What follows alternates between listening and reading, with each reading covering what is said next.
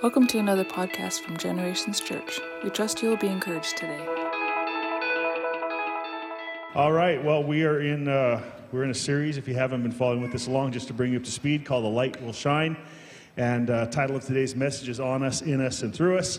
And what I'm going to attempt to do today, bear with me, is I'm going to cram, that's a reference to Daniel Cram, actually, that's not free advertising. Daniel Cram, you now owe me money for mentioning your name in a service. He's got lots. He's very good at what he does. But I'm going to attempt to cram the entire gospel into the message today. And it will be a terrible butchery of that because you can't possibly, really theologically grasp the entirety of the gospel in a 20 to 30 minute message. It's going to fall terribly short of truly sharing the whole story. But my prayer this morning is that it connects with you wherever you're at. If you're watching online, if you're with us in person, if you're watching this later in the week, you really missed out on some great things this morning, and you're going to get leftovers. But nonetheless, my prayer is that it'll connect with you. Here's the short part. We walk in darkness. We're going to talk about light and darkness, of course, again today. But we walk in darkness because of sin. Sin being that action which separated man from God all the way back into the Garden of Eden. So because we walk in that garden, or because we walk in that separation from God because of sin, it was necessary that there be atonement made for us so that we could be in right standing with God again. That righteousness would be imputed to mankind through the shedding of blood.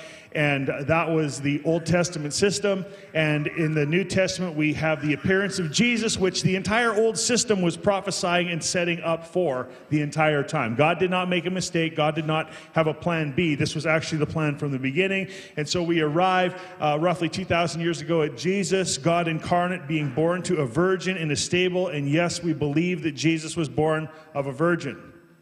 And you say, that's not possible. And we say, exactly.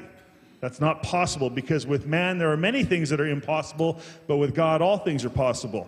And so we believe in the miraculous reality of the virgin birth. In a stable, he was born. In a place not fit for humans, but for animals, as you know the story. And this was the beginning of the systematic change God chose to bring salvation to all humanity. All right? Now, prophesied many times through the Old Testament, many times through the Old Testament, long before his appearance, the Bible says that Jesus came just at the right time. He died for us just at the right time. We're going to go to Isaiah chapter 9 this morning, and I want to read through that, and we're going to go through a bunch of Bible today. So if you're a note taker, please read the context around every passage I share with you this morning. Context is everything in Scripture. And it is great to have systematic approaches and read and exposit what we can from singular passages. But the problem is there's like 60 or 65,000 cross references in the Scripture. And so one in Scripture interprets another. And that's the way, that's the basic understanding you need to have to study God's Word is that. You need to understand that one Scripture can interpret another Scripture, and they work together to give us the whole picture. So Isaiah chapter 9, most of you are familiar with this, I hope, but we're going to read it. Isaiah 9 verse 2 starts by saying this: "The people who walk in darkness will see a great light.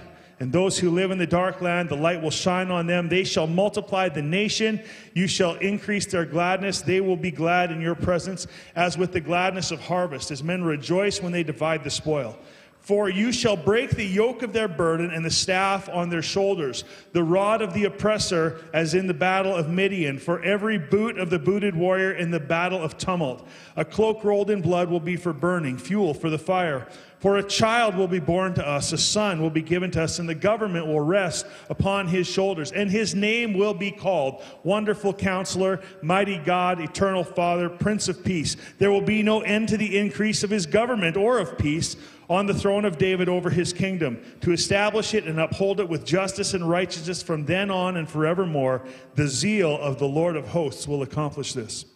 All right, now this passage has long been associated with Christmas as we know it. And most of you probably know that this morning. And so great job. You're tremendous Bible scholars, just for knowing that.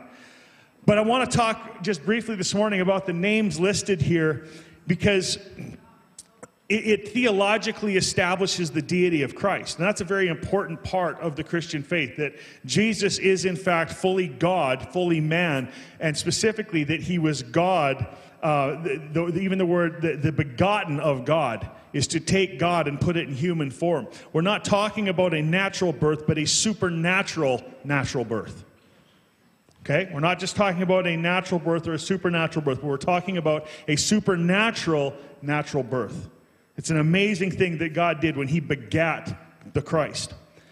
And I'd like to draw your attention to this one little part of verse 2, because what that does is reveal the rest of what is to be accomplished in the coming of Christ. What will come to pass. And this is what it says in verse 2. It says, the light will shine on them. And then, if you come back through the text again, you're going to see what follows that. And the light will shine on them. And then it goes, you shall multiply, you shall increase, they'll be glad in your presence, right? It goes on that way. And so what I want to draw out for you is the chosen nation will be multiplied. And we see that.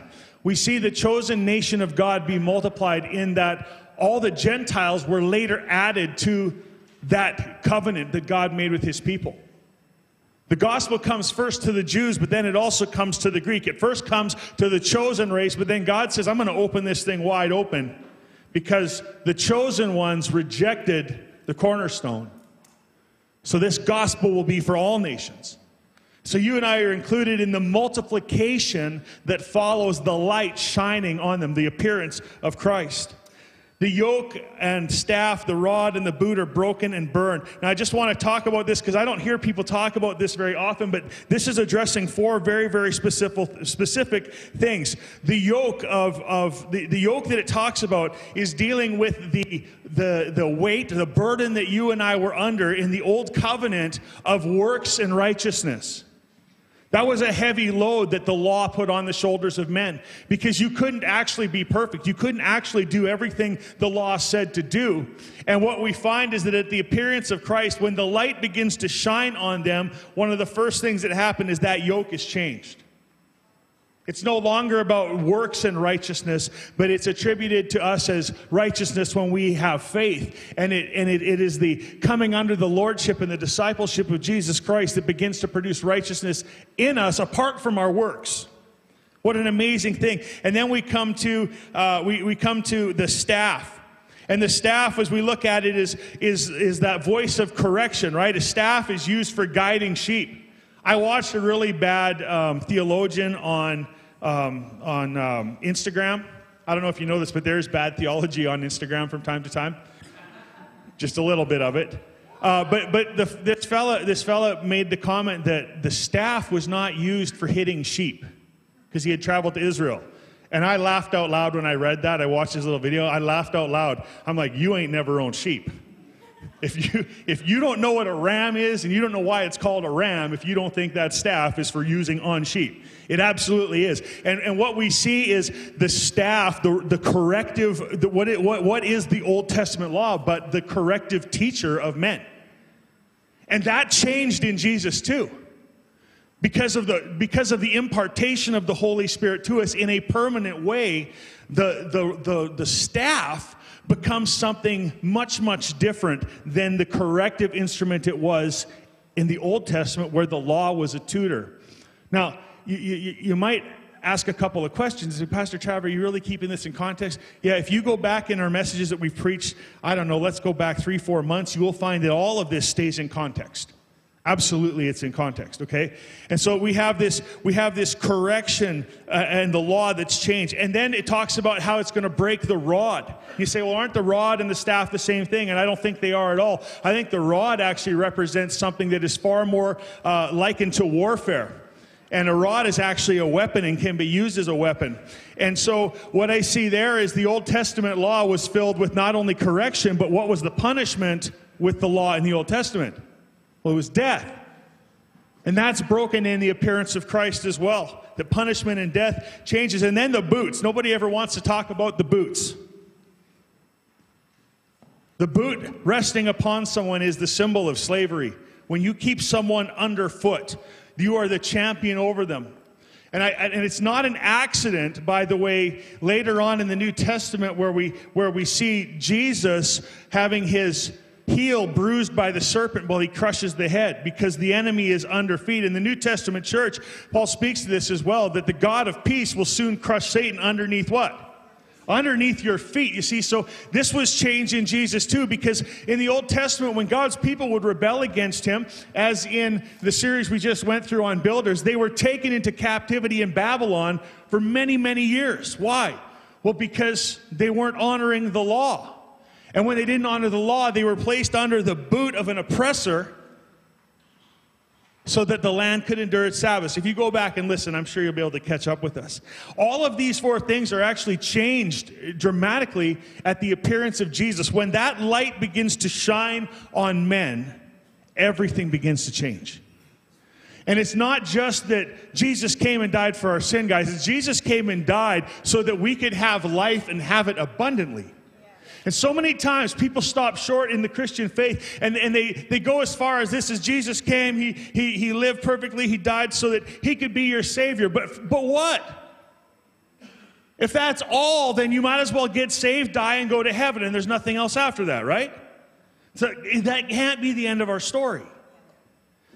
And Jesus didn't make it the end of the story. That's why he said, I have come that you might have life, and have that life to the full, or have that life abundantly. And so, guys, there is life after the cross. There is life after salvation, and it is a life that you and I are called to live for the reasons we've been talking about in the past few weeks. But I'll reference it once again. The book of Matthew says, let your light shine before men, or let your good work shine before men. Why? So that men will see that and glorify your Father who is in heaven. There is purpose for your life beyond just being saved. And what a tragedy if you think that's where you should leave it.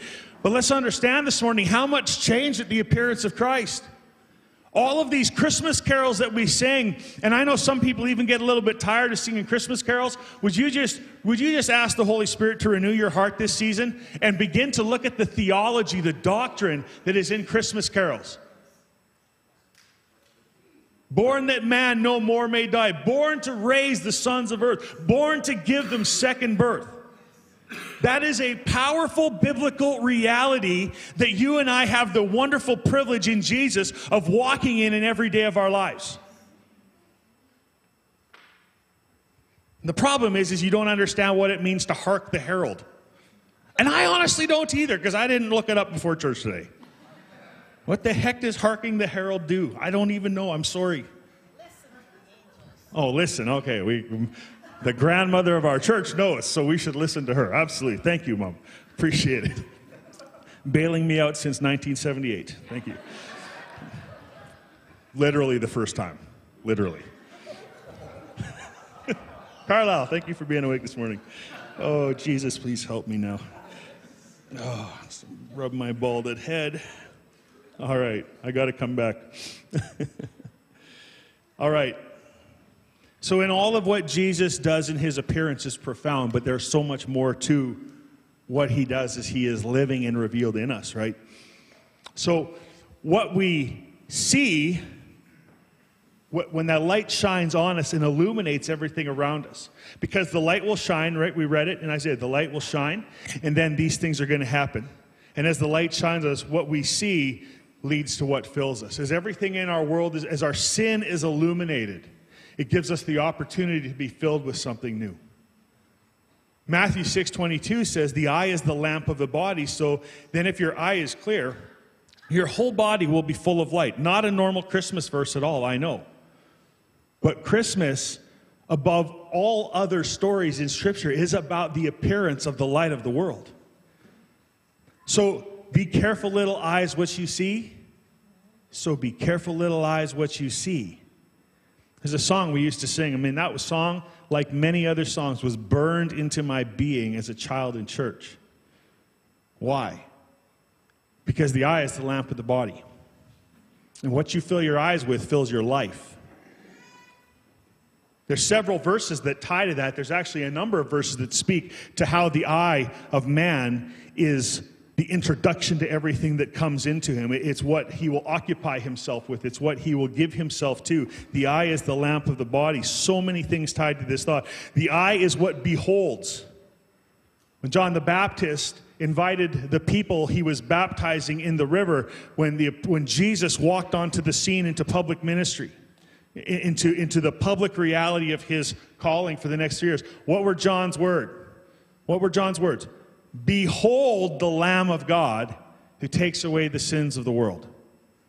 And we talked about what it is to behold just a couple of weeks ago. And so to behold something is to let it in through your eyes, to inspire awe and wonder, to inspire you by its greatness, to really take it in. The eye is what beholds. And unfortunately, because the eye is what beholds, whatever we behold is what begins to fill us. And so if we're beholding the Lamb of God who takes away the sins of the world, that would be fine. I mean, that would be really good, right, Sam? If that's all we had to behold was Jesus, no problem. We'll be full of Jesus all the time. But here's the reality. The eye is the lamp of the body, and what you let in through your eye is going to affect you. So the eye can also be what causes you to sin, depending on what you fill it with. This is why Jesus references, if your right eye causes you to sin, gouge it out. Because it's better to go to heaven with one eye than be in hell with two eyes. And we're not going to camper along on that this morning. But listen, there's a verse in, I believe it's Proverbs, that talks about how the eyes of a man are never filled. That's talking about our tendency to lust after things of this world. That our eyes are always for more, acquire more, get more, spend more, do more, have more. Eyes of a man are never filled.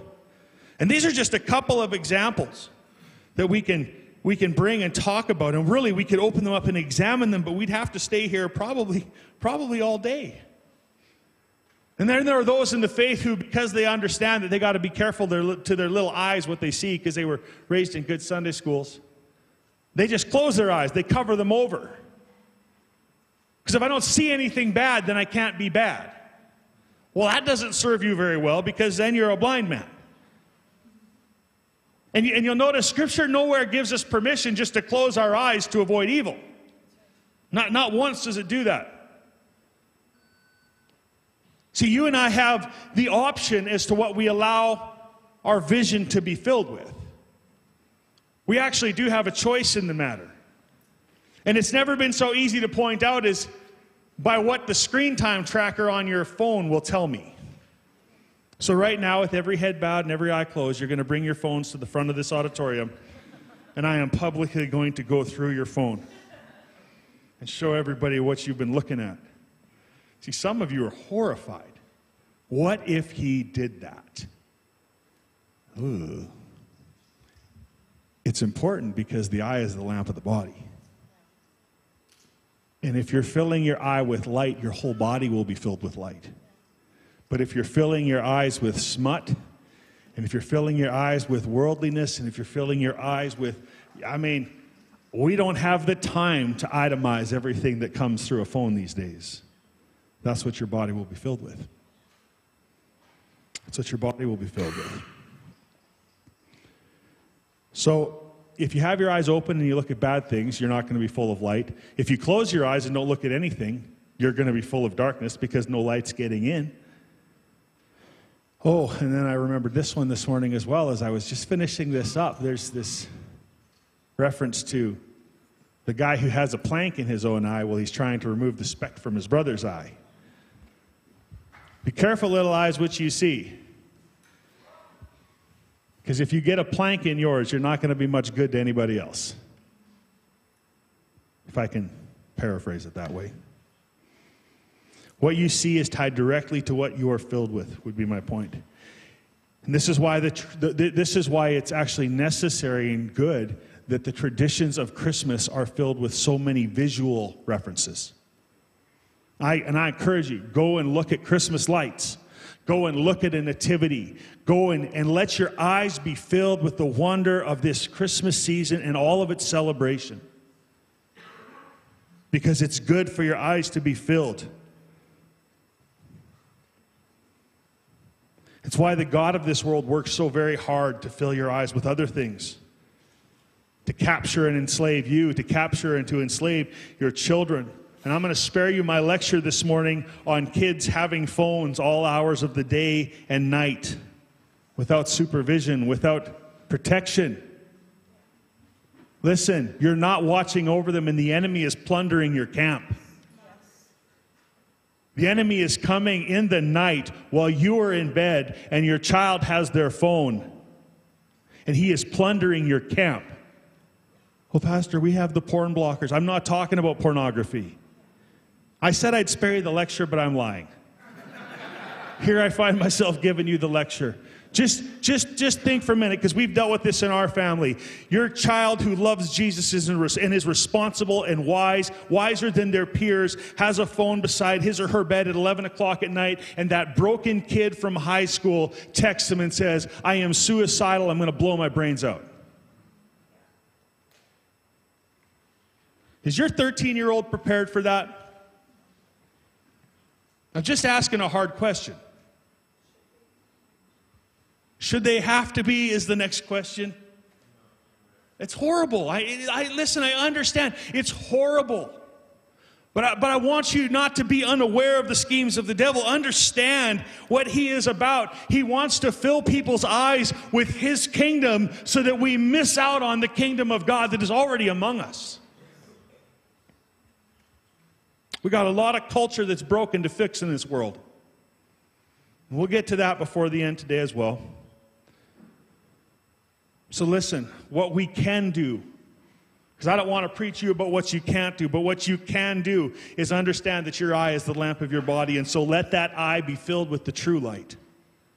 Let your eyes, physical and spiritual, be filled with that true light coming into the world that enlightens every man, as it says in the book of John. Because it will change you. And here's the thing, we can tell if we're changed, because that light actually bears fruit. You say, oh, Pastor Travis, I've never read that before. We'll get there in just a moment. But here's what 1 John 2:7-11 says.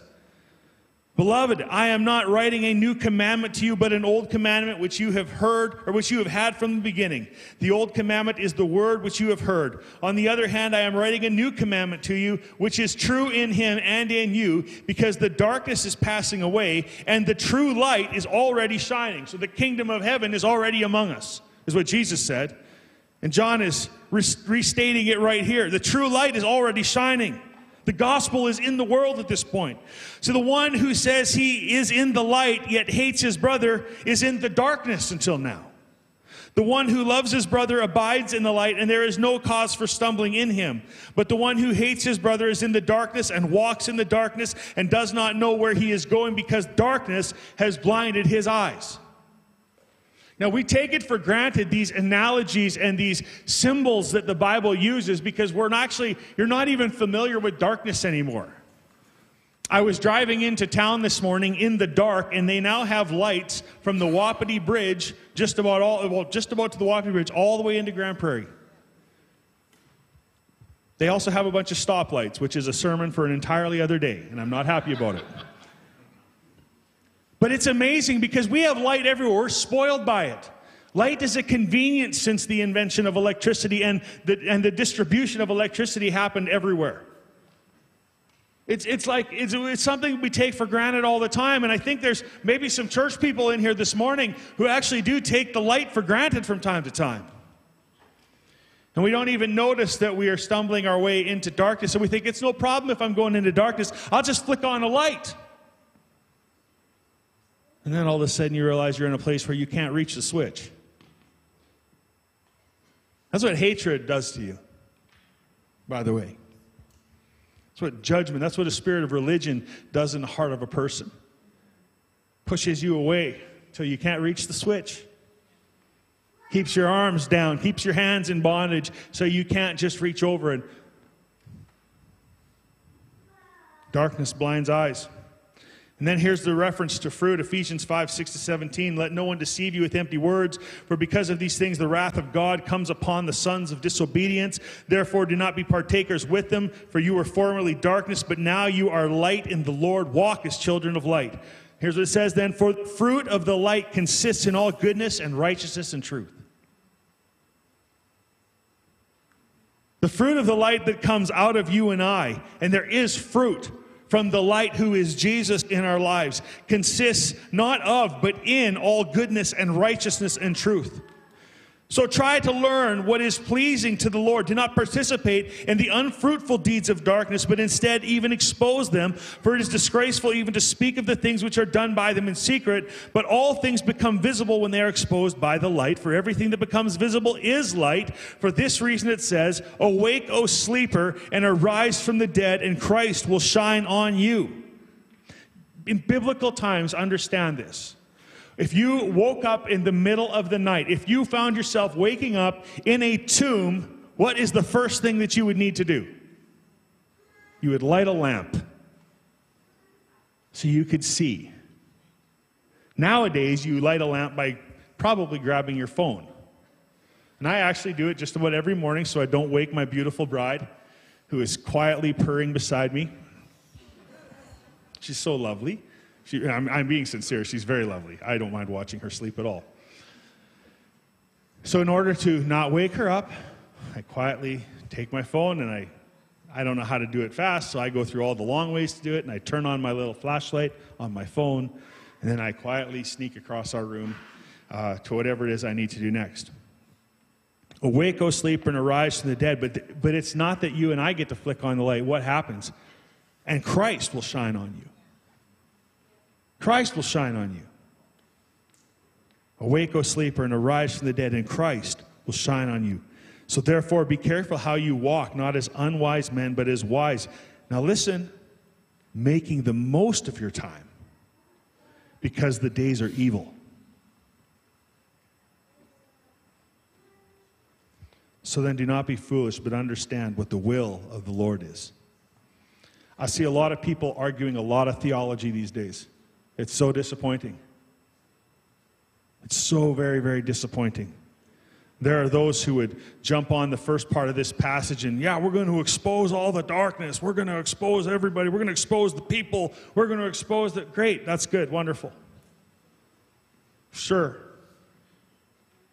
But do you understand what the will of God is? Well, the will of God is to expose. No. The will of God is that none should perish. The will of God is that light, the light of the gospel, the light of Jesus, the light of his church, would be presented to every soul on this planet. The light shines on us so that the light can be in us and then shine through us. In us, on us, through us. You're going to get tired of hearing this maybe, but I'm going to say it again. Let your good works shine before men. Matthew 5:16, let the light shine before men in such a way that they may see your good works and glorify your Father who is in heaven. I want you to understand once again, because sometimes it gets confusing. Worship team, you can come back. I do want you to understand this. How the order of faith and works happen together. Faith comes by hearing, and hearing by the word of God. And when faith comes, out of that faith, good works should be produced because of the life of Jesus in us. Your good works do not produce faith. Your good works do not produce salvation. All your righteous works are as filthy rags.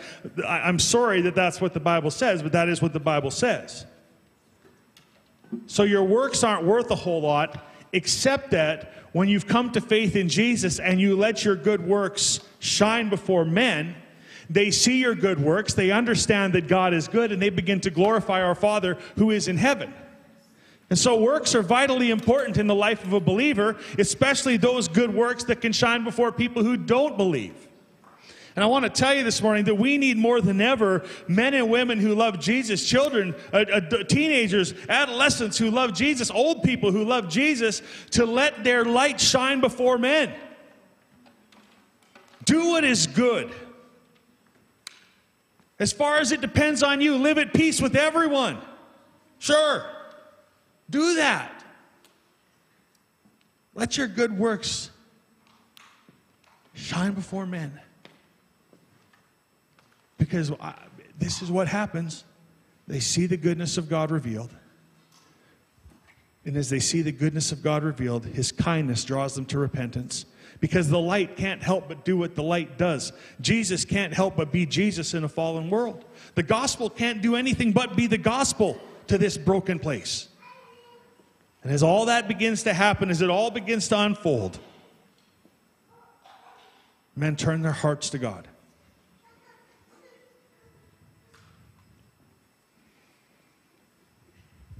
We need people to testify to the goodness of God again and again in their lives. What has God done for you, and who have you told about it? What if the greatest gift you could give at Christmas this year was your testimony? Like, for real.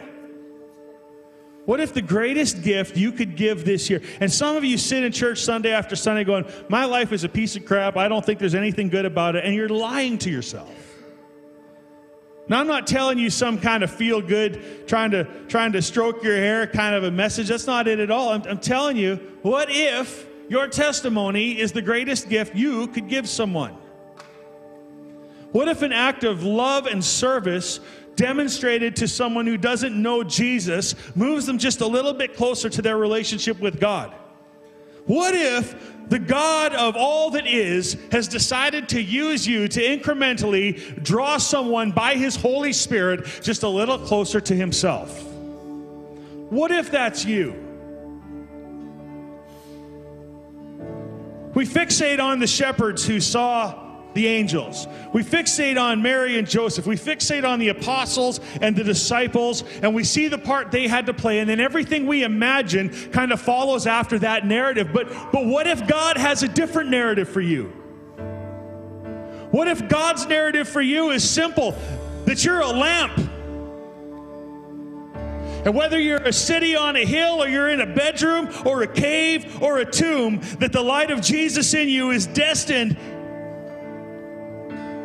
to shine through you so someone can just come a little closer today. Man, there's 70,000 people in the proper city of Grand Prairie. There's easily another 50,000 around that. So which one of those are you going to testify to this season? Can you think of a name? Can you think of a face? Who are you going to pray for? See, who are you going to invite the presence of God down on behalf of? Because you are the light of the world. That's all wrong, Pastor. Jesus said you. He said, I am the light of the world, and you are the light of the world. How can that be? It's simple. He lives in you. Remember? He shines on you, He shines in you, and He shines through you. Simple, simple.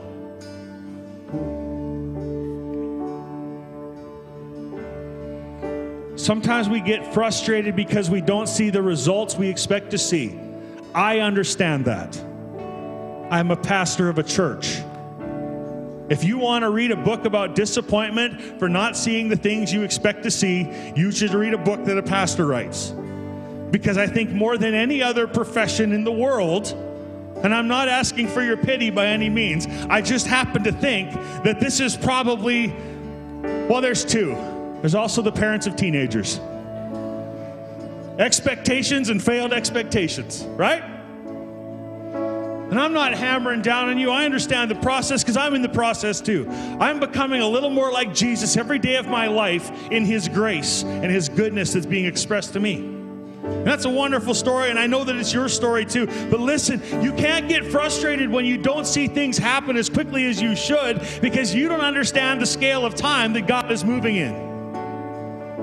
And so just be still and know that He is God. Stop trying to force His hand or someone else's hand. Stop trying to make things happen in your timing because your timing is off.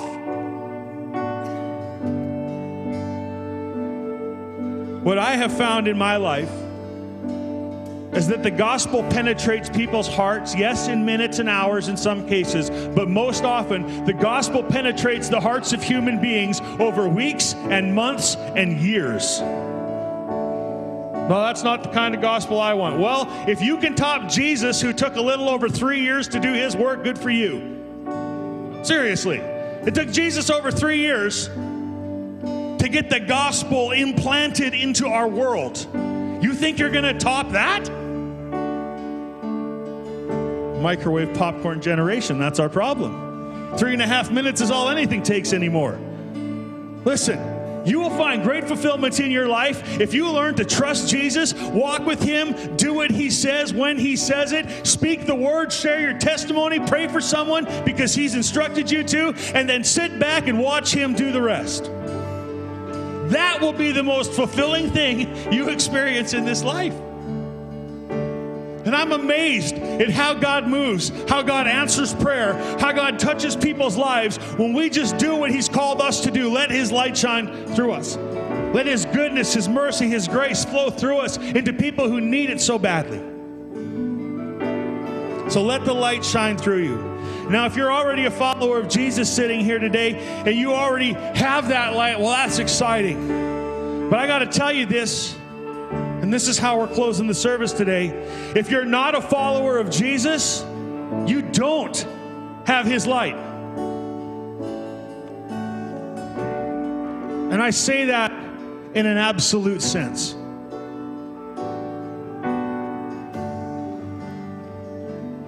You don't have his light if he's not in you. You can't. But the good news is that can change right here today. It can change as quickly as you can choose to change your mind. Right now, in this place, John 8:12 says, "Then Jesus again spoke to them, saying, I am the light of the world. He who follows me will not walk in darkness, but will have the light of life." So you can have the light of Jesus in you right now, today. All that is required is that you follow him. Just become his follower today. Accept the good news of Jesus coming to this world. And I could talk with you for months about the goodness of Jesus coming to this world. Every passage of Scripture in the Bible leans and lends itself and stretches towards the coming of Jesus. I got to tell you that if even one person this morning makes Jesus their king, then the whole vision of Christmas has been accomplished all over again. It's amazing to me. The whole vision, God's whole vision for Christmas is that his light would draw men to himself. And all that happens, all that needs to happen for it to be a success is for even one person to say, I will follow you. So if that's you this morning, here's please today, don't let another day go by. Accept Jesus. Accept his work on the cross. Accept the forgiveness he has in place already for your sin. Let him fill you with his love and the light of his life so that you can join us in this great adventure of becoming just a little more like him every day. I want to pray for you as we close today. We're going to sing one last song. It's a beautiful song. When we get to that part, your names say it all. I'd like you to think about his names this morning. That they are establishing his deity in your life. That they are establishing his rulership in your life. That they are establishing his forgiveness and his wonderful counsel in your life. Because his names that he is called in Scripture do say it all. They say everything that they need to say to us about who he is. Because he breaks the rod, he breaks the yoke, he breaks the boot, and he breaks the staff over our lives. Let's stand together. Father, I pray for every person in this room this morning, every person watching online today. Lord Jesus, we thank you for the cross. We thank you for your coming. We thank you that you are obedient to death, even death on that cross. Lord, we thank you that for a little while you made yourself lower than the angels and came as a human child, defenseless, meek, poor. But God, that in that package you wrapped the most powerful, most amazing, most saving, grace-filled person that would ever walk in the shoes of men. And Lord, I pray for the person sitting here this morning who needs to take that next step with you. I pray right now, by your Holy Spirit, that you would give them the courage to take the step. Father, if there are any here this morning struggling in marriage, struggling with sickness in their bodies, Father, we lift this to you week after week, and we offer it week after week, Lord God. So, Father, we ask that today would be the day that salvation would come to homes, that salvation would come to lives, that your healing and your power, your mercy and your grace would flow in your people today. Amen. Thank you for joining us in another podcast from Generations Church. If you enjoyed listening today, please subscribe to our podcast channel to get a new one each week. For additional information or to partner with us, please check out our website at www.genchurch.ca.